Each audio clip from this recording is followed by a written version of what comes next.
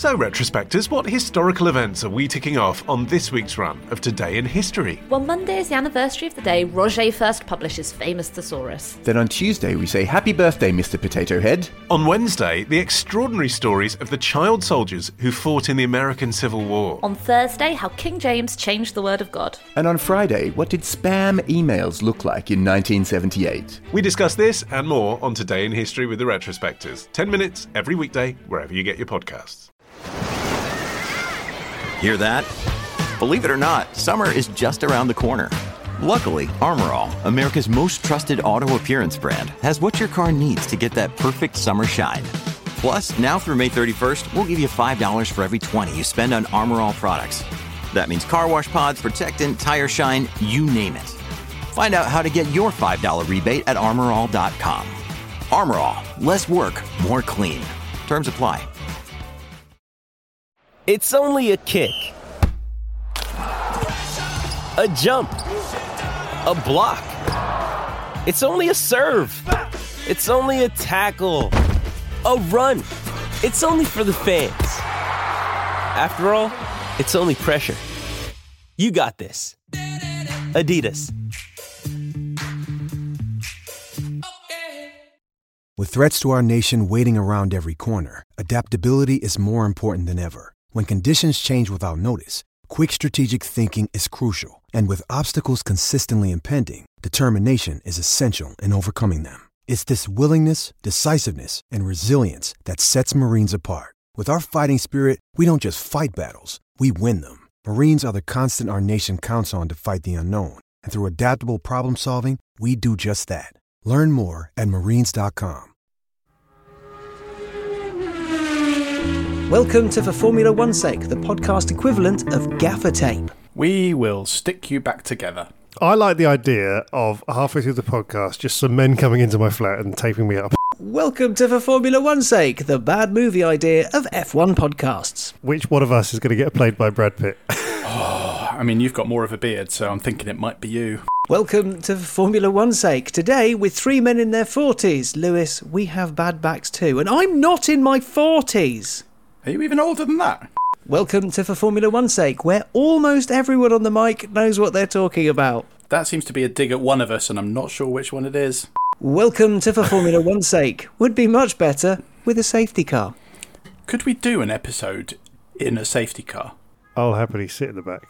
Welcome to For Formula One's Sake. Fast, but fragile. In so many ways. Welcome to For Formula One's Sake, the podcast F1 deserves. I'm Alex Goy, the less muscly equivalent of Anushka Tate and the less maternal version of Chica Ayres. I've been hired partly because of my in-depth knowledge of F1, its history and its strategies, but mostly because I can read a script with hardly any retakes. So expect a slick delivery of everything you need to know about the Azerbaijan Grand Prix. 25 cars, 13 teams, glowing headlights and lots of cracking goals either side of half-time. That's all to come.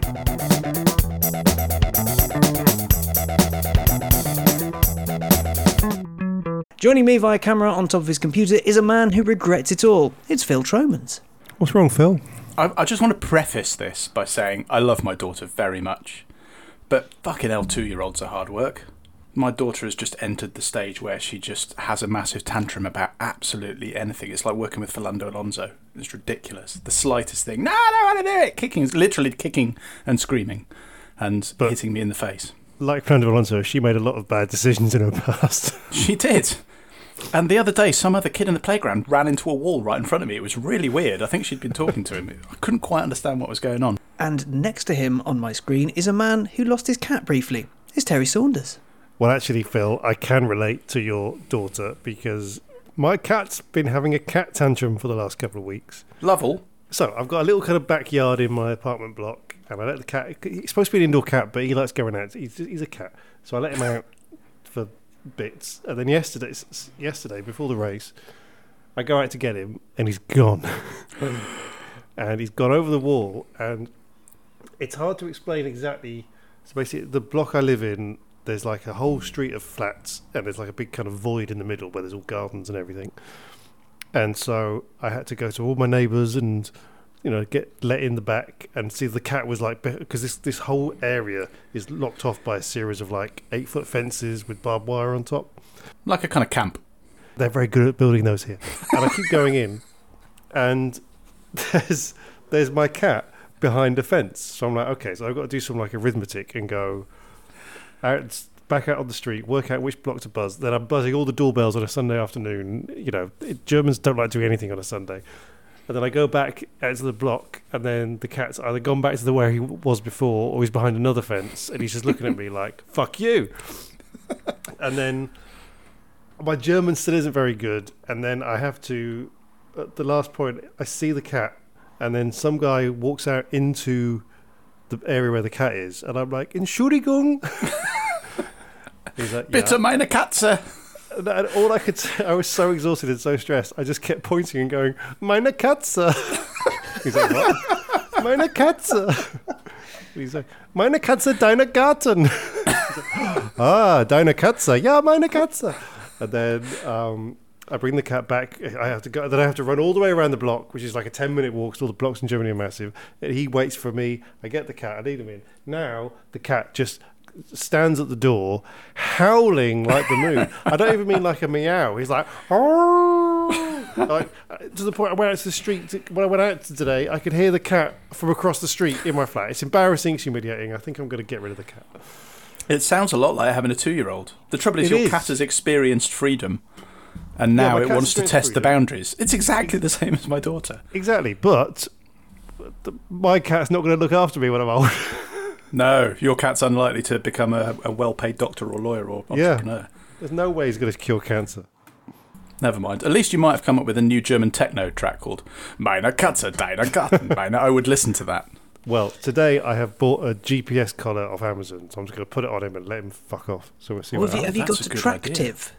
Yes, it's Attractive. That's what's going on. My mum's cat went missing, and I had hurried phone calls, and so we found Attractive via the lovely people of Twitter, and there are league tables in your area, so you can track how far your cat's gone compared to everyone else's. It gets quite competitive. Competitive cat losing. Yeah.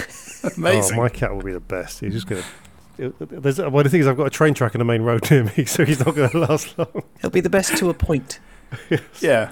Look, my cat's doing 200 kilometres an hour towards Munich.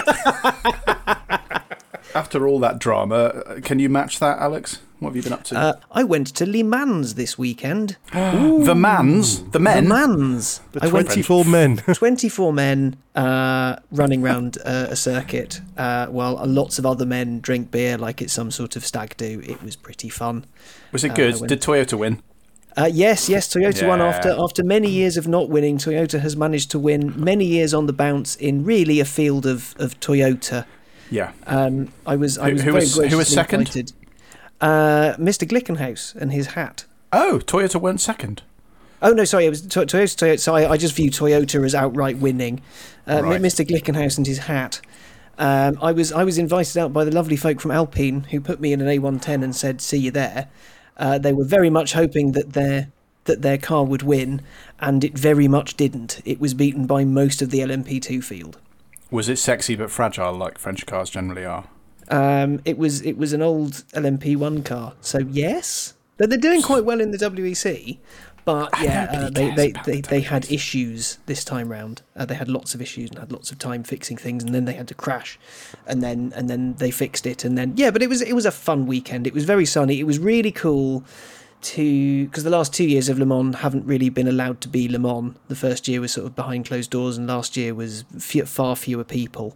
And this year it was sort of like, it's back, except it was still a bit quiet, but it was cool. It was great. You've just reminded me, I was supposed to go to Le Mans this year. Like, I've just remembered. You should have been there and you forgot to go. I didn't buy tickets. No, but I was going to go because I went a few years ago, and because they're changing all the categories. Yeah. But have they put that off? Is that next year now? So the top flight is hypercar. So it's not LMP1 anymore. It's hypercar. LMP2, and then you've got AMs and GTEs and things like that. And next year it's all going to be is LMDH, hypercar. It's all very confusing. I haven't quite got my head around it yet. It should be hypercar, supercar, car, hatchback, shiter car, an even shiter car. It's time for Listener's Corner, where your voices mix with the endless void of the internet to create a distant whinge about all things F1. Let's begin with the unexpected issues faced by Italy's foremost team. Yes, the broken DRS flap on Yuki Tsunoda's AlphaTauri, which was promptly fixed by lashing and lashings of hastily attached gaffer tape. Proper engineering. Mike Richmond says AlphaTauri using gaffer tape to fix a broken DRS was peak F1. Richard Jerome says Italy's #1 F1 team needs to show Ferrari how to use duct tape to hold things together, like engines, championship dreams, and everyone's patience with them. Colin Wilkes says, for all the wind tunnel, CAD, precision design and AI learning, gaffer tape can still fix a race car, touring car style. Tom Murray says, my life is also mostly held together with duct tape. This was a good moment that we'll be talking about for a while. This is what pisses me off with Formula 1 these days, which is especially to do with, because they've got to have reliability and they've got to have, like, the engines last for 27 years and all the rest of it, is they always do this thing of like, oh, sorry, we've got to retire the car, box, sorry, come in this lap. And there's none of this kind of idea of, well, let's just put some fucking tape on it. It's just amazing. Desperately trying to get to the end. It reminded me quite a lot of Le Mans, actually. It's the kind of thing that would happen at Le Mans, where the car comes in and they've done a massive crash. And they're like, no, we're going to kick the shit out of it and then put tape all over it and then do something. Just get them back out there, for the love of God. But it did bring up one of the things I hate most about modern F1, which is at one point there was a graphic which said they're showing the orange and black flag to Yuki Tsunoda for like a mechanical infringement, which I believe is an black flag with an orange circle. Comes up on timing screens, but there's no flag. It's like it's like Schrodinger's flag. Like, you say there's a flag, but there is no flag. They're just saying there's a flag on the screen, but there's no one actually waving a flag. It's a theoretical flag. It's a theoretical flag. It's not a real in the flag. cloud. The flag is not there. The flag is there, but it's not there. They're telling us there's a flag, but there is no flag. And that really annoys me for some reason. The real flag was the friends we made along the way. The real flag was the one half of his DRS that was still working. I reckon. Should have just strapped that to a pole and waved it at him. Well, I just think, they could have used it to his advantage, because surely that would be a good way to kind of drift around a corner with, like, just one side of the car gets more dragged than the other side. Well, it just helps like a cornering device. Yeah. I mean, that would be pretty cool. Then it would be Formula 1, Formula Drift. I'd like that. That would be some actual drama. Yeah. Would it be like that McLaren a few years ago where they had the two brake pedals? Where they could independently brake each. Yeah. Something just to liven the fucking thing up. Because it's just that all the commentators and all everyone on Twitter going, oh, that's dangerous, they should retire the car. It's like, oh, come on. Paul di Resta was not happy. Let's just see what happens. Can we not go back to that attitude of, yes, okay, at worst, somebody might die. But at best, it might be something fun to watch. Yeah, let's roll that dice. Everyone loves an explosion, right? Yeah. I mean, what's the worst that could have happened? He could have spun into a wall and he could have gone over the barriers into the crowd. Yeah. Yeah, it could have been 1955 Le Mans all over again. There's a lot of parallels with Le Mans in all of this. Yeah, it's solid weekend motor racing activity. Maybe. Less of that. Anyway, meanwhile, Italy's #2 team was also having issues. After Charles Leclerc comfortably qualified on pole, the monocoque driver retired with a blown engine, as did his teammate with knackered hydraulics, and 2 other Ferrari customer cars DNF too. Whoopsie. Russell Trigg says Ferrari are doing an excellent job in making sure Max wins the championship. John Silo says Ferrari didn't even make it to the end of this sentence. Bernard Waugh sums things up concisely, saying in all capitals, "For wow we go boom!" I really like that. That's another T-shirt. Can we nick that, Bernard, please? I'd like it if that would, instead of going, can we box the car, it's just the Matteo Binotto going, "For wow we go boom!" So what? Fuck, guys! What's happening? For wow we go Charles, boom! The signs wouldn't even quite get it right. He'd be like, Ferrari goes, explosion? No, Carlos. I mean, how many races now? We keep saying, oh, this is peak Ferrari, and then they get peaker Ferrari. So on one hand, you've got to admire them, that they are pushing the game You know, I mean, if you're going to commit to being just powerfully cack at something, you may as well go, billions and billions of pounds to do it. But what's great is the different ends of the spectrum they go for. It's chiaroscuro. You have the light and the dark. They qualify on pole with a really impressive qualifying performance, and then within 10 laps, both cars have gone out of the race. It's beautiful. It's like art. I'd like to see a kind of moody black and white film of Ferrari's season. Or just a man sat on the other side of the pit garage as disaster happens behind him, taking a sort of lone drag of a cigarette, looking dejected. And there's a half-finished chessboard sitting in front of them. A lone viola player behind him. And then at the end he walks away and just knocks his king over. No, I think actually Carlos Sainz just runs in and just hits the board and goes, "Are we playing Monopoly?" Yeah. And then there's a market Ludo board at the end. And it'll be called For While We Go Boom. I think we should make it. It was inevitable. I mean, I literally did a tweet on Saturday saying, right now taking bets on how Ferrari will fuck this up. And sure enough, it's all the time. And now they've basically fucked it now because their engines are gone. It wasn't just they didn't finish the race. It seemed like there was a lot of clanking going on when those cars stopped. Those engines are probably pretty knackered. Haven't they already used all of their engines for the year? Or pretty close to? So they're now going to be just getting engine penalties every single race. So that's pretty much their championship over.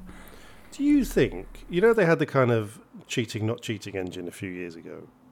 Oh, yes. And then there was a secret... With the mystery fuel, possibly. And the secret settlement with the FIA that said, we won't tell on you, but you stop that now. We're not saying you're cheating. Do you reckon their punishment was, you can use those engines again in 2022, but they can only last 10 laps? It does seem, just desserts, but I don't know. It's almost a shame. It's like the first year in how long that they've had a really decent car. And can it be said to be decent? Yeah, can it? Is it decent if it can't last? It's decent when it's not moving. Right, again, because I'm saying if it looks fast, it is fast. Yeah, if it looks fast, it is fast. It looks nice. It looks very fast when it's crashed at the side of the road. Sure, and it is fast for 1 or 2 laps. And if they just did 1 or 2 laps and it was like Spa last year again, and they just called it off, then they win the championship. I think that's probably the strategy they were going for. I like it. It might not pay off. I don't think it will. Probably not. No. This second half of this season is going to be a struggle. Just saying, anyone listening to the podcast now, just. I think that. Their only hope now is that they're like, well, the engine's balked. We're going to be getting penalties every single race. Their only hope now is that all the other teams can't do the rest of the races because of the budget cap. The only hope now is that Red Bull get stuck in customs. That's basically what they're hoping on. Start planting stuff in Christian Horner's luggage. It'd be fine. Don't worry. I don't think you'd have to. The way you don't need to. Leg. Not with Jerry there. That's what the Red Bull Young Drivers program is. It's like, oh, Gasly, you've got my suitcase, thanks. Yeah, the Red Bull Young Mules. The red mules.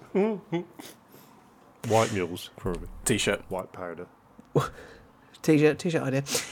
In other news, Lewis Hamilton says he's going to race in Montreal this weekend despite looking like he was in considerable pain after the Baku GP.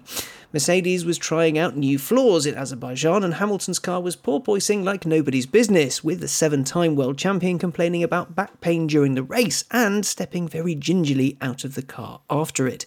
Toto Wolff apologised over the radio for giving him, quote, a shitbox car. There were a lot of people on the internet saying that Hamilton was just acting. But there are a lot of people on the internet who are arseholes. This is true. Hello, I see you follow me on Twitter.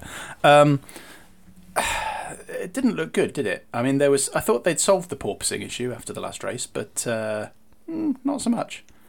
Apparently they've solved it in a very specific way in Barcelona. It's a GPS-related thing. Somehow worse. Yeah, they just kind of go... It's just like it's if the time's set to Spanish time. They work that out. They just set all the driver clocks, all the car clocks to Spanish time. It just stops porpoising. It did look pretty nasty, and it seemed to be worse on Hamilton's car than on Russell's. Although, in fairness, they were all struggling a bit because it's a big old long straight at Baku. Is it 2 kilometres or something like that, flat out? And very high speeds. Old. He is getting old. Now he knows how we feel, almost. It might have cracked a rib, you know. I was kneeling on the floor earlier and my knee gave me a pain that I've never experienced before. That's brave new Were you discoveries. kneeling on a nail, and have you ever knelt on a nail before? I wasn't. No, I was just on the floor. Were you kneeling on your cat to stop it from escaping? Just fuck off, level. I woke up about 3 days ago and I got incredible cramp in my calf just lying there, half awake. I hadn't been doing anything, just lying there, and suddenly my calf just went, meh. It's horrible. Oh, I've had that, yeah. Stupid old age. It's rubbish. Anyway, yeah, the Mercedes still knackered. Is this what happens when we don't have a woman on the podcast? We just moan about our backs and our knees and our calves. I mean, Chica's just my had a back baby. is fine, So. my calves are fine, and my knees are fine. So I don't know what's wrong Yeah, with but you. you're young, Alex. You're young. I'm a year younger than Lewis Hamilton, so apparently I'm a year Exactly. away from being 7-time world champion and having a bad back. Between the two of you, you've got 7 world championships. And I personally take credit for some of his hard work. Good. Maybe. Anyway, several people in F1, most notably George Russell and Carlos Sainz, have been making noises about getting some rules changed for fear that the porpoising is going to cause long-term issues to driver health. One person who's against that, however, is Christian Horner, who said it would be unfair if the FIA were to change the rules and penalise teams that had done a good job. Separately, Christian Horner wants the FIA to change the rules on cost caps. I think we've arrived at this week's Christian Horner's Bell End Corner. The whole, in some ways, I'm actually with Christian Horner on at least one of these elements, in that the teams all have a way of making the cars porpoise less, is to raise the right height, and then they'll porpoise less, but then they'll be slower, and they don't want to do that. And at the moment, it's sort of on the teams to decide how much they damage their driver. And some of them are saying, ooh, I think we should have rules, because you can't leave it up to the teams, because they'll kill them. You remember what happened? They'll kill them. The cost caps, though, you're totally right. I mean, come on, the way he's moaning about just that Christian Horner would moan about anything for Red Bull's sake. He's like one of the really thick Tory MPs that you just gotta go, oh come on. One of them. You mean all of them? No, I mean some of the Tory MPs I don't think are thick. The ones that are quiet right now. Anyway, there's an F1 movie in the works, and it sounds, well, let us know what you think. It's got Lewis Hamilton on board as a producer, as well as longtime blockbuster mogul Jerry Bruckheimer, and it's being directed by that guy that made Top Gun Maverick.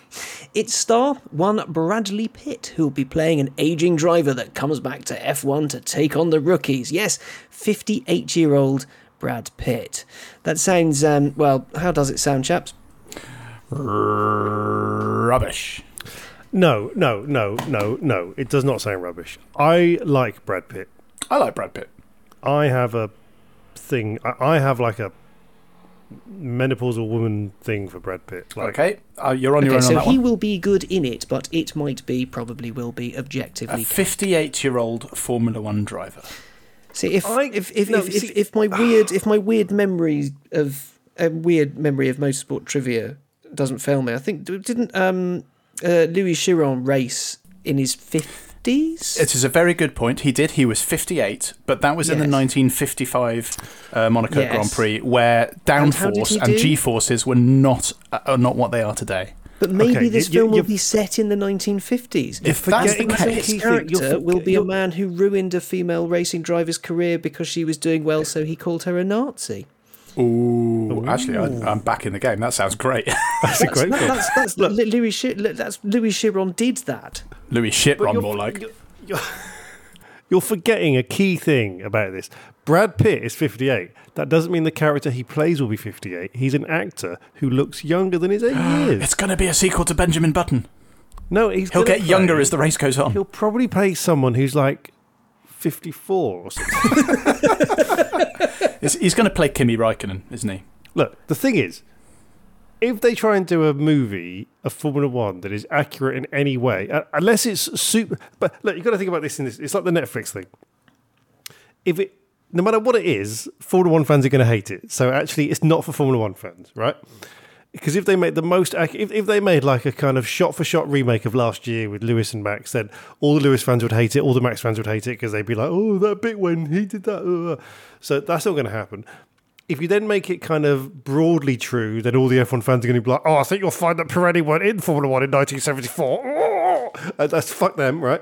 And if you make it completely wildly not anything to do with Formula One, but it uses the logo and it makes people watch Formula One, that's what they're going for. And I'm in for that. I think that's going to be good. I don't know. I dread to think what actual fighter pilots think of the new Top Gun film, which I haven't seen yet, but I've heard it's quite Exactly. But have you heard anyone talk about what fighter pilots think? No one cares. No, but it might be a similar thing. Like anything I know anything about, if they make a movie about it, I usually go, ugh. That takes me right out of it because that's wrong. It's wrong. I don't like it. Musicians in music, because having a background as a musician, they are almost always shit. And you watch it going, well, he's not obviously playing that. I'm told on good authority that the Police Academy is nothing like as it was depicted in the films. Well, and yet this gets me to my point. What if they make it a comical farce? Brilliant. I mean, then I might be absolutely in. If it's like Police Academy or There's Something About Mary. Do you remember when they bought the rights to some board games and there was like wasn't there like a Battleship film? Battleship the movie starring Rihanna and Liam Neeson? Good. Good. Not Rihanna was definitely. I'm not sure about Liam Neeson, but Rihanna. That's where start the casting for the rest of the grid. So I think that's how they should treat that. They've bought the rights to F1, and that's all we fucking need. All we need is the rights for them to show some clips of, there'll be a grid walk and Brad Pitt will be walking around. That's all we need, and then it'll go off into it'll just probably be a fucking heist film or something. It'll be the film of Christian Clean's diamond-encrusted Monaco car in the Jaguar that crashed and where it actually went, and it turns out Brad Pitt stole it, and it's in the Ocean's 11 universe. It's Ocean's 22. Ocean's 44 starring Lewis Hamilton. All with his back. Oh, can someone else take this diamond? Oh, my back's gone. I need to reinforce my back with the hardest substance known to man. Oh my God, he's going to be the Jaguar diamond. There you go. See? Good. So many good films. Give us a call, Jerry, if you want any help on the script development. Yeah, that sounds like a thing he will definitely do. Anyway, tell us how wrong we are. You can tweet us at For F1's Sake, or find us on Facebook where we're For F1's Sake, or email us at wrong@ff1s.com. Alternatively, if you think we're right, then why not buy us a beer? Despite wild inflation, we've frozen the price of beer at $3.60. Remember those days? So, thanks to Jacob Root Moore from the Isle of Man, who says the Isle of Man TT is on, where 50 or so motorbike riders with balls of steel speed around the mountain roads at 150 miles an hour. We have unfortunately lost 3 riders so far this year, but thrilling stuff and worth a look. That took a horrible turn. It did, and it's going to get worse because I presume he sent this email before 2 more riders died later. It's 5 so far this year. It's just the phrase "so far." So far. As we talk about, what's the worst that could happen if we gaffer take a DRS plan together? It's like, well, the worst that could happen is you could go to the Isle of Man and ride around on a fucking bike and go, why are you motor racing? Why do we do it? Not that we do it. Why do we watch it? Because of the danger. But then it gets a little bit real. And anyway, well, thank you, Jacob, for the beer. But honestly, it brought us down a little bit. Kyle Glover, who says, please have Chica set an alarm for Bibbs in the middle of each episode. Who? Who? I have no idea. Bibbs. She used to present the show with us. Oh, Bibbs. She was a good laugh, wasn't she? Bibbs. Yeah. We should. I don't know if we're announcing. Are we announcing Chica? And can we say she's had a baby? She's had a baby. We're not saying she's anymore. She's had a baby. She's had a baby. Yay! And actually, like, I feel you don't even know this. This is the big announcement that I can give you. The baby is going to be played by a 58-year-old Brad Pitt in an upcoming film. FF1S the movie. Joseph Morritt and Alron Shellhasser. Thank you, guys, and especially Alron with your quite difficult to pronounce name. But Terry's here, so. Are you in Germany, Alron? Would you like a cat? as thank you for thanking us. And big thanks as ever to our monthly donors, who include Paul Hewings, Michael Perry, Donald Griffin, Keith Russell and Keith Falconer. We love them all. Join them. Head to ff1s.com/pint. Pint.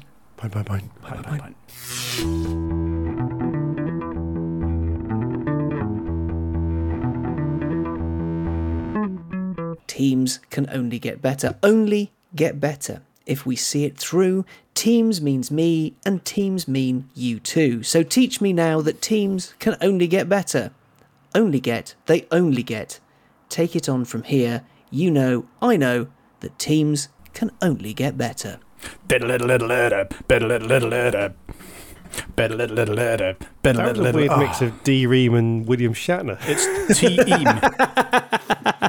I was aiming for Angus Deaton, but I missed it a bit. Ferrari, Charles Leclerc, DNF, engine, Carlos Sainz, DNF, hydraulics. Oh, Ferrari, Ferrari, Ferrari, Ferrari. It was all looking so good when Charles Leclerc nailed pole position, but we knew it couldn't last, and it didn't, not even until the first corner when Perez took the lead. And then first Sainz and then Leclerc broke down, probably knackering both their engines and their chances of any championships this year, what with the influx of extra engine-related penalties headed their way. Why do Ferrari be like they be, friends? Ferrari go boom! Mercedes. I don't know what it is about Ferrari. Do you think they're just not used to being actually quite good and they have no idea how to deal with it? They're just massively Well, they aren't buckling quite good. under They the keep pressure. braking. But the car's fast, and it's never been fast for a while. The thing is, do you just know that there are so many Ferrari enemies in the Formula One? For enemies. Oh, nice. Everybody's loving this. This is true. You know, I'm like loving this. Alonso loves it. Vettel loves it. All the people that have left Ferrari loves it. Or, you know, all the people that are pissed off that Ferrari get a better deal love it. I mean, Ferrari being shit is one thing. Ferrari being shit at being good is so much sweeter. So good for It's them. like when it's almost there, but then they take it away. Yeah. I think we've discussed it ad infinitum, but yeah, we'll give them another mention. Red Bull. Max Verstappen first, Sergio Perez second. Sergio was quickest first, but Max was quicker when it counted and is now breezing to his first legitimate F1 World Championship. Can anything stop him now? Yes. Sergio Perez. Come on, Sergio, it's your time to shine. I mean, it's Also not, but it adds a bit of drama to the occasion. Because Perez has actually been quite good the last couple of races. Well, Perez has been good, although I'm not quite sure what happened this race, because he looked like he was quicker. He was quicker in qualifying, and then suddenly he was like 20 seconds behind Verstappen. Do you think there's somebody in the back of the Red Bull garage? I mean, possibly Helmut Marko, possibly someone else. Maybe with like a large sort of prop-style dial just going, boo, and it's got Sergio written above it. It's just turning it down. Suddenly Max catches him and is ahead. I'm just saying, it's a theory. It's Jos Verstappen, isn't it? And the dial doesn't do anything. It's just like he likes to feel like he's got some power. Okay. Here's the question. So obviously, yeah, oh, well, Red Bull are fast, whatever, fuck them. How long until Max Verstappen fires Jos Verstappen? Ooh, what, like Because remember when Lewis Hamilton fired his dad? Yeah. Fired his dad. I don't know. It's like, is Jos officially his manager, or is it a kind of? I don't think he's his just manager. dad? He's just there because he's his It's just dad. his fucking dad. He's just there berating him constantly for somehow Leaving him at the side of good. the road. So I call it now. If Max Verstappen wins the championship this year, he fires his father. Wow. Because he and finally gets the a son? new father. He gets He a new finally 90s. avenges his He gets a father. new 90s F1 driver as his dad. No, he gets Nelson Piquet as his father-in-law, doesn't he? Oh, well, that's true. Oh, I don't think I'd want that. I think he could. Would you He want could that choose less someone than better. Jos Verstappen? I think Would Nelson Nelson Piquet. abandon No, him that's at a fair. petrol station? No, Nelson probably Piquet not. is a funny guy. If you read the interviews He's in the a 80s, bit of a dick, though. oh, he's a total but he's also a funny guy. Like, if you read the interviews with, like, when he's like, he just laid into Nigel Mansell, who obviously is my hero, but when you read back some of the interviews from that time, it's just like, it's just brutal, calling his wife horrible names, and just love him in a weird way. And I would have Nelson Piquet as my dad over Jos Verstappen. I mean, he's going to every day of the week. he's going to have Nelson Piquet as his father-in-law anyway, and I think Nelson Piquet's too good to replace Jos Verstappen. You need a decidedly average to not that great 90s F1 driver. You need like I don't know, like How about Mika Salo. Johnny Herbert. Johnny Herbert wouldn't be bad. See, I quite like Johnny Herbert though. I'd hate Johnny. I fucking hate Johnny Herbert. Oh, Just in that kind of cheeky chat. Like, look, we know Is the it tragedy. the big estate agent energy that does it for you? Yeah, it's like we know the tragedy of like how he's got no legs. he's got no legs, and he was actually brilliant, and then he got fucked over by gravity, and then he was just like became this midfield Formula 1 driver. Did a couple of wins, He won a race, 2 races, I think. did he? He won one for Maybe- Stewart. maybe Did he win one. another one? Maybe he did. I think he did, and then now he's like a commentator. You know, he's got a happy life and everything, but there's something about him. What, something of the night. Just, and I'm not talking about Pete as a person. To go to the pub with him, very nice guy, I'm sure. To be a Sky F1 presenter on a pension, very nice of him. But for being your father, You think he's got a couple of snooker balls in a sock? I reckon he's got a temper. We're not suggesting that Johnny Herbert beats but it's people. a lot of tangerines. Sweet Valencia oranges. I always remember reading in a magazine in the 90s that his injuries were so bad that months and months later, bits of grass were still coming out of his leg from the crash. I don't know why that image stuck with me. Mess himself. That was the era of people messing themselves up in crashes. He collected seeds. He must. Maybe that's what it was. Maybe he is part tree. Has he turned into one of those things you used to get your kid, like that you poured water on it and it grew cress and like a head? Yes, he's a punnet of cress. He's not a pundit, he's a punnet. He's about as clever as a punnet of cress, let's be honest. He's basically Groot at this point. We are all Groot, Phil. Don't even know what that is. Mercedes. Lewis Hamilton, 4th. George Russell, 3rd. A good result belies the woeful struggles of the bouncing Mercedes. George is being hailed as Mr. Consistency, but is Lewis getting known as Mr. Curmudgeonly? I mean, there's a Mr. Men story series here. So F1 Roger Hargreaves tie-up. I would actually be all on. But as a slight aside, did you read the Mr. Men books as a kid? Yeah, they were great. I've come back to them with my... Mr. Tickle is not okay. Well, no, there's a lot of sort of... we're not saying he's a pedo, but I've come back to those books, having now got a daughter. They are fucking terrible. Like, really badly written. Like, just incredibly badly written. Like, as now a professional word editor, I look at it and go, how did this get published? Really bad. Because everyone was drunk in the 70s. Maybe that's it. I think the world was better back then because it was just... foggier. Drunken pedos. Yeah, okay, fine. Wow. Anyway, Mercedes. You're not a...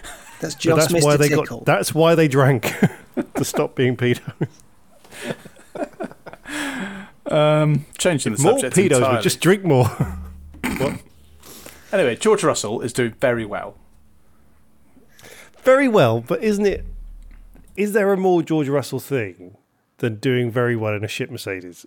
No, but it could have been worse. He could have... Well, the alternative would be he gets in the proper Mercedes of last year and is terrible. And this is probably preferable. Or is it? I don't know.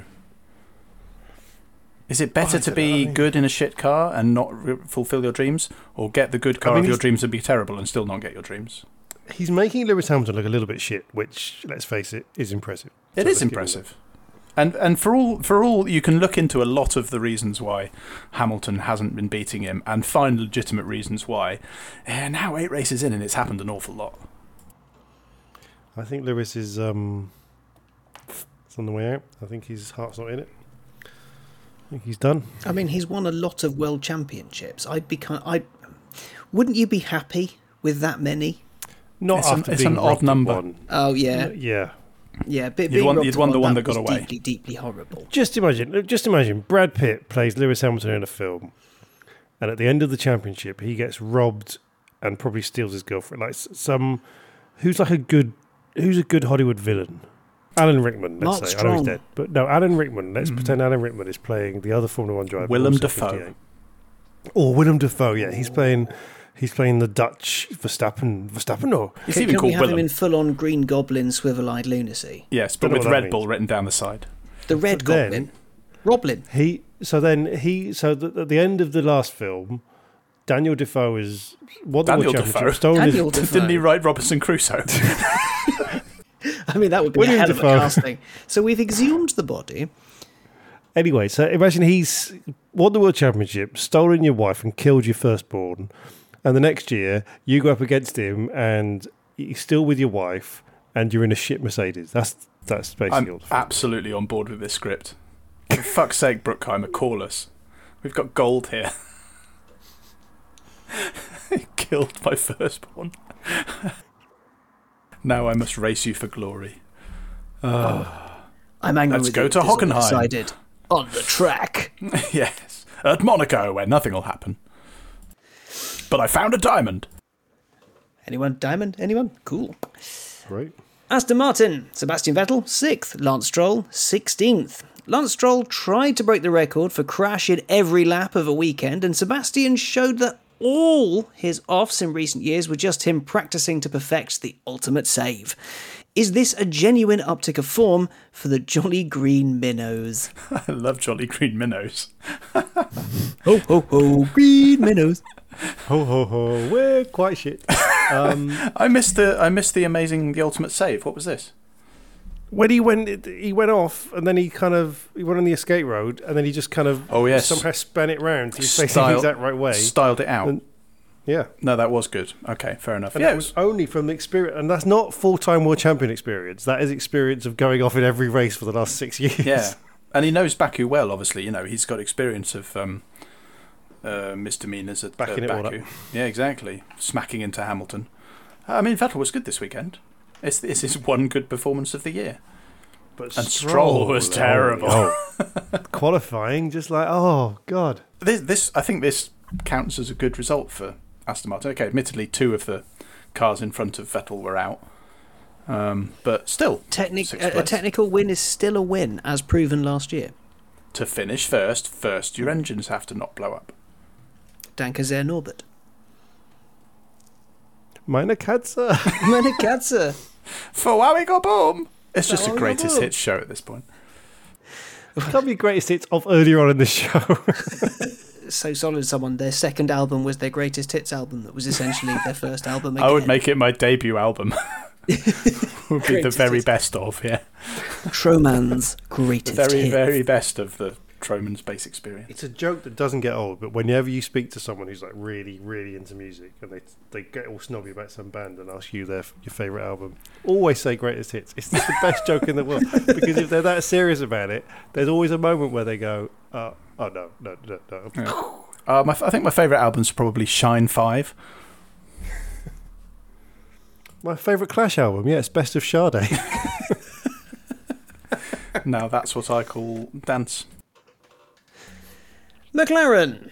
Daniel Ricciardo 8th, Lando Norris 9th. Daniel and Lando have played the old teammate game of let me through, where they both spent the whole race complaining on the radio that the other isn't as good as he is.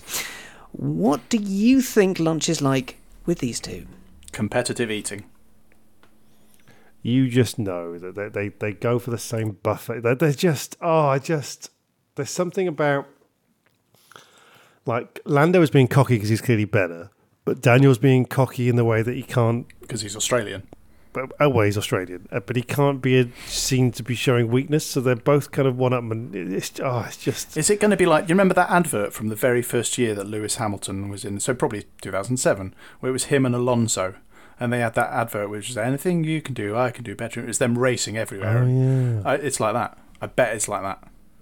They're probably even wearing 2007 McLaren wear. Except Norris probably wins everything, because Ricciardo's this thing. And I don't understand how these shoes work. Ricciardo's like 45 minutes later, yeah. I had the idea that Ricciardo's wine cabinet, he has a beautiful bottle of wine and then he opens it and all the glasses are shoes. I think he just opens wine and pours it and drinks from his shoe at home, just crying. Sipping. He doesn't drink wine. Sipping aftershock. He drinks goon.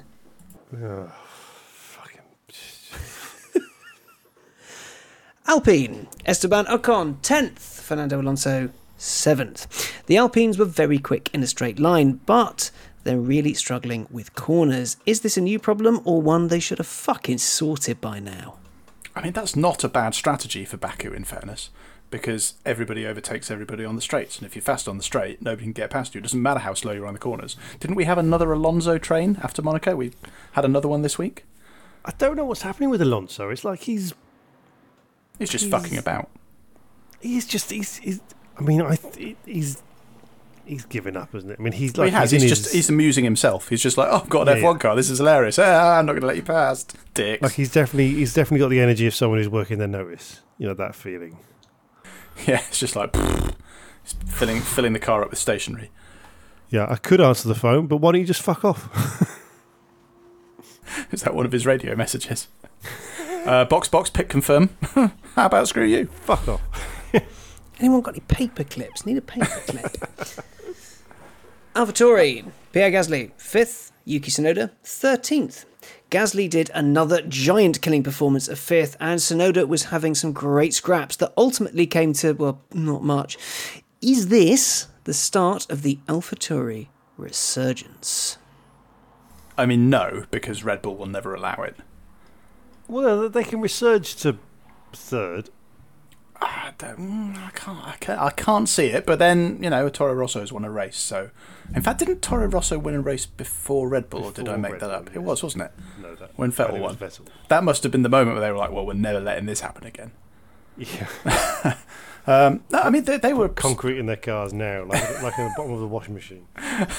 They were both actually pretty good this weekend. I mean, Tsunoda was obviously unlucky because he was running half DRS, but he was actually driving all right. He didn't have any stupid. He hasn't had any stupid moments for a few races now.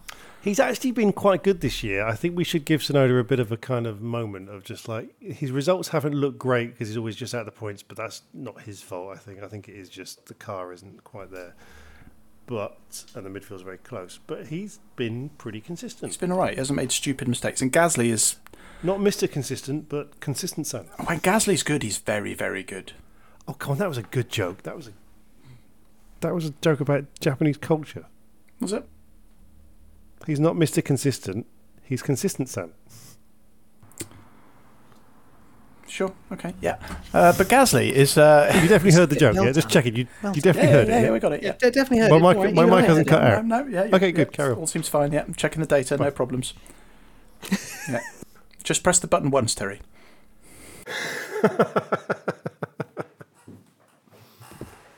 Oh, fuck you. Right. Next. Alfa Romeo. Shogun Don't care. Next. Alfa Romeo, Shogun Yu, DNF. Cooling, Valtteri Bottas, 11th.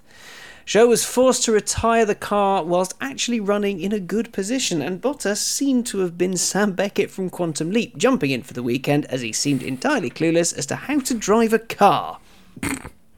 Oh boy. Ziggy, we're going to need some help here. I think the main thing that we all took away from Alpha was the big thing that they were promoting this week, and was that they changed their livery. Did they? Yes, that's what I said. Didn't they change it to the one like the Italian race car from Cars 2? I mean, they should have done. Maybe they did. I don't know. I think it was like an Italian flag or something. But I was going back through press releases to just get information ahead of this recording. And they sent a press release. So we got this brand new special livery. Oh, it's amazing. I was like, I did not notice it at all. I mean, I barely noticed Alfa Romeo apart from when they were not finishing. But I'm literally on the race highlights now. I mean, no one notices Alfa Romeo's road cars anymore. So no, that's true. And they also, half of them break down too. They do. A lot of them do. And one of them is called the Toenail. The Toenail. Oh, that'll never not be funny. They have a car called the Tonale, but it's spelt toenail. Toenail.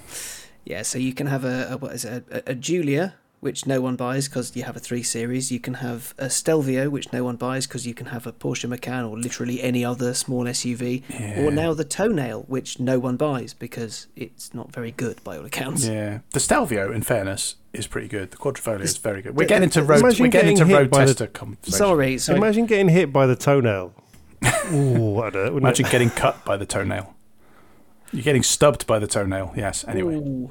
There you go. Stelvio Quadrifoglio is really, really good. It's not a Porsche Macan. Sorry, no, car nerd hat off. Different car nerd hat doesn't exist. But I'm trying. It's a lovely hat. Sorry, I totally zoned out. What? Cars are great. Have you found your livery yet? I've just flicked through the 7-minute highlights, and I don't think they feature one. Excellent. Well, that sums that up quite neatly. Haas. Haas, you slick! What have you done to me, Haas? You've set the minimart on fire! Get out of my pub! This pleases me greatly. Kevin Magnussen, DNF, engine. Mick Schumacher, 14th. The Ferrari-powered Haas of Magnussen did a Ferrari and insisted on not going anywhere, and Mick Schumacher followed in his father's footsteps, but got lost along the way. For a while we go boom. It did. Mick Schumacher is not very good, but he didn't crash this week, so that's a positive. Discuss. I mean, am I wrong? I don't think I'm wrong. You're not wrong, but also... I don't like to, kick a Schumacher, but Well, actually, there's Ralph, so he's more Ralph than Michael. He is much more. Maybe he's Ralph's son. That would explain a lot. Well, Ralph does have a motor racing son who hasn't even got to F1 yet, and may never. I can't even remember his name. Somebody will know. Schumacher, that's his name, mate. Yes, that's right. His first name is Schumi. Ralphio. Sean Ralphio. Raymond Schumacher. He's an accountant. Welcome to Motor Racing 720. Everything here is wonderful. Would you like an iPad? I don't know what Is that Detlef Schrempf? That is Detlef Schrempf, yeah. That's a very It's a niche community joke. Parks and Rec. Yeah, 12 of our Very, listeners very will have neat. loved that. Williams. Nicholas Latifi 15th. Alex Albon 12th. Latifi got a 5-second penalty that took him from last to last. And all it meant was that Williams would be 5 seconds later getting home. Did you see the reason why he got a penalty? I don't think I did actually, no. So it was right at the beginning before they went on the formation lap. So there's a rule, and apologies if I've got the detail of this wrong, but I think it's something along the lines of 15 seconds before they go off on the formation lap, everybody needs to be away from the car. And there was an in-car shot from Latifi of just one of his mechanics coming over and just sort of prodding the wheel and looking about, just going la la la la la la la. And because of that, he got a penalty because it was after he should have been at the side. Everybody else was standing at the side of the track. There was just one mechanic going. And that sounds like a bet, doesn't it? That's like someone in Williams going, "Go on, if you do that, I'll buy you a pint tonight." He's like, "Go on, do it, go on." Yeah. Oh, he's doing it. He's doing it. I didn't mean it. I can't believe he did it. What a legend! Such a ladstronaut. It doesn't matter. He's going to be last anyway. Archbishop of Banterbury over there playing with the car. What a lad. All of which takes us to the standings with Terry Saunders. Do you remember the rule? If the drivers is shit, the constructors is good. I love that you're prefacing the reading with this. Well, yeah, okay. Couldn't think of anything for the standings, so I thought I'd just do Tom Jones songs. So it's not unusual to win in 22, Max Verstappen. It's not unusual to come second to Maxi Boo, is Sergio Perez. Why, Ferrari? Go boom. John Leclerc. My consistency. George Russell. Gone off. I've gone off. It's Carlos Sainz. And slip disc. I've got a slip disc. It's Lewis Hamilton. And then I realised, do you know what? Tom Jones hasn't got anywhere near as many famous songs as you think. Not enough to fill a grid anyway. So then I've just gone for kind of random other songs, kind of rap packy songs. So, Ain't Misbehaving is Lando Norris, because you know that bit when he kind of nearly overtook at the end, but he didn't. Oh, he said he could. You're Nobody Till Somebody Loves You is Valtteri Bottas. That's Amore is Ocon. I just like him. Ladies a Tramp, Gasly. Papa Loves Mambo is Alonso. Really, I was doing this like minutes before we recorded. All of Me is Kevin Magnussen. That's his balls. I've Got You Under My Skin. That's Daniel Ricciardo because Lando's got there. Let's Face the Music and Dance. Try a Little Tenderness is Yuki Tsunoda. The Ladies a Tramp. Again, it's Albon. That's his mum. You Belong to Me is Lance Stroll, which isn't a song. That's just how he chats people up. And it's not even a chat blind. He actually owns them by that point. And You Make Me Feel So Young is Young and You. Anyway, that's the drivers out of the way. That was shit. Let's that was all right. I like that. It was good. I'm impressed. I have a better understanding of who they are now. Oh, good. There we go. Now, porpoising is happening, and they're all bouncing up and down the straight. So I thought, if the teams were things that bounced, what would they be? Oh, where's this going? So Red Bull, which doesn't bounce very much, is a cannonball. Okay, that's all right. See where I'm going? Ferrari is a tennis ball. Mercedes is a rubber ball. See, it's quite. It's fine. It makes sense, doesn't it? McLaren bounces like a torn-up contract dropping into a wet shoe. Alpine bounces like a DeLorean travelling back in time to correct some mistakes. Alfa Romeo bounces around like Bottas's arse cheeks. AlphaTauri bounces like an energetic puppy. Haas is Kevin Magnussen's balls. Aston Martin bounces like a check. And Williams is dead. Doesn't bounce. Doesn't move. Nothing. I think both of those were good. I think you're doing yourself down. Oh, thanks, mate. Those are both excellent and horrifying in equal measure. Also, that Tom Jones Reload album has aged really badly. Oh, really? Yeah, I had it in a CD player in my car, And CD player in it. Mind you, my car's got a tape player. I don't know what I'm mocking you for. Yeah, I had it in the CD player before I figured out how to make Bluetooth work in it. And I had a really long road trip, and I went through it You listened 3 to Tom times. Jones Reload. So Tom Jones Reload, I had the Iron Man 2 soundtrack and some other CD. Iron Man 2 is basically AC/DC, which is Ace. Isn't But Iron yeah, Man 2 the one where they do the Monaco Grand Prix in some random ass car? Yes, they do, and it's pretty awful. It's pretty awful. Tony Stark decides he wants to drive in it, so kicks the driver out of his team and goes, "No, I've passed scrutineering. Yeah, I'm a qualified driver." It's like Red Bull. Reload. Don't even think about it. Just keep the rose tinted glasses. Don't do it. And now for the man of the match of driving.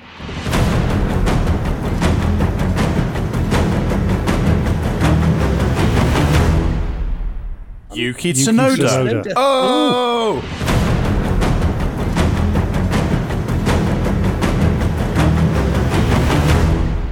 And now it's time for the state of F1 with Terry Saunders.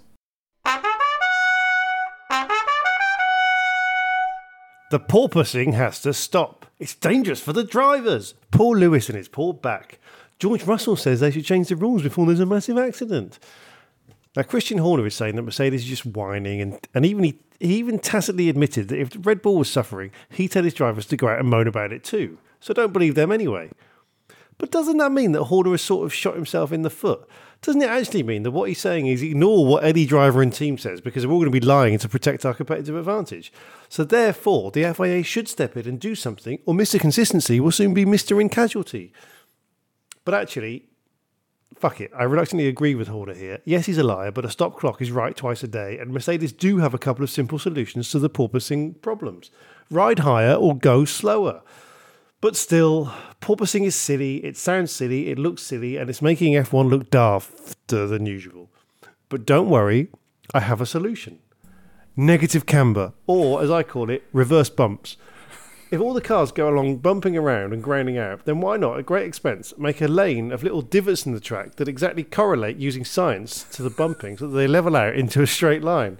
Like that Johnny Board experiment where there's a square wheel on a zigzag road surface and it gives a smooth ride.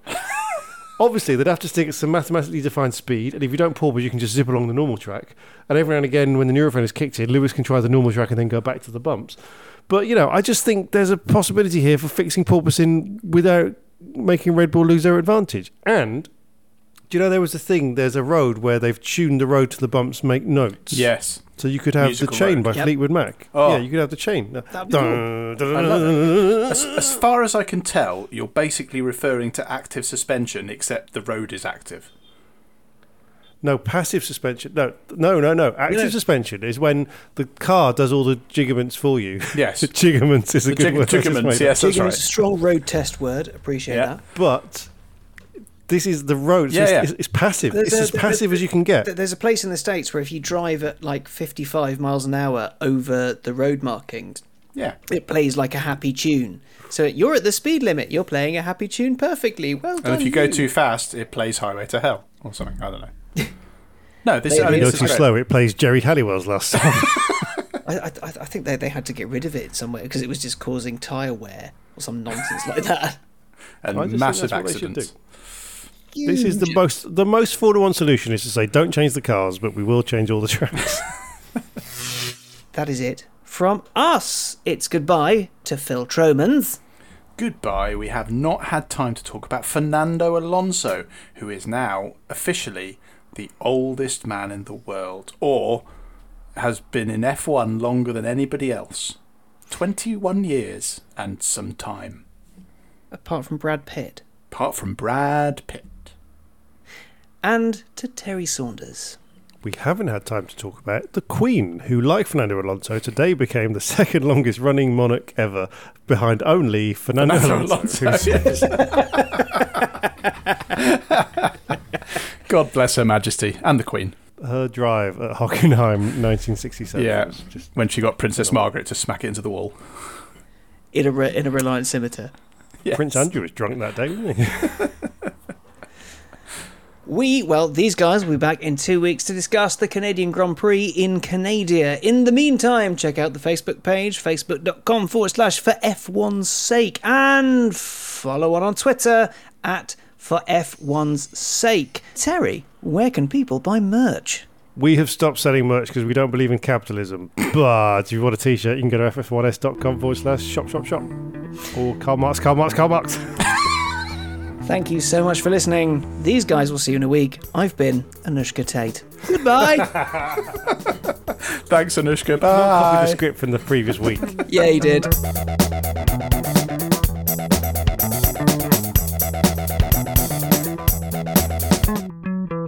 Sports Social Podcast Network.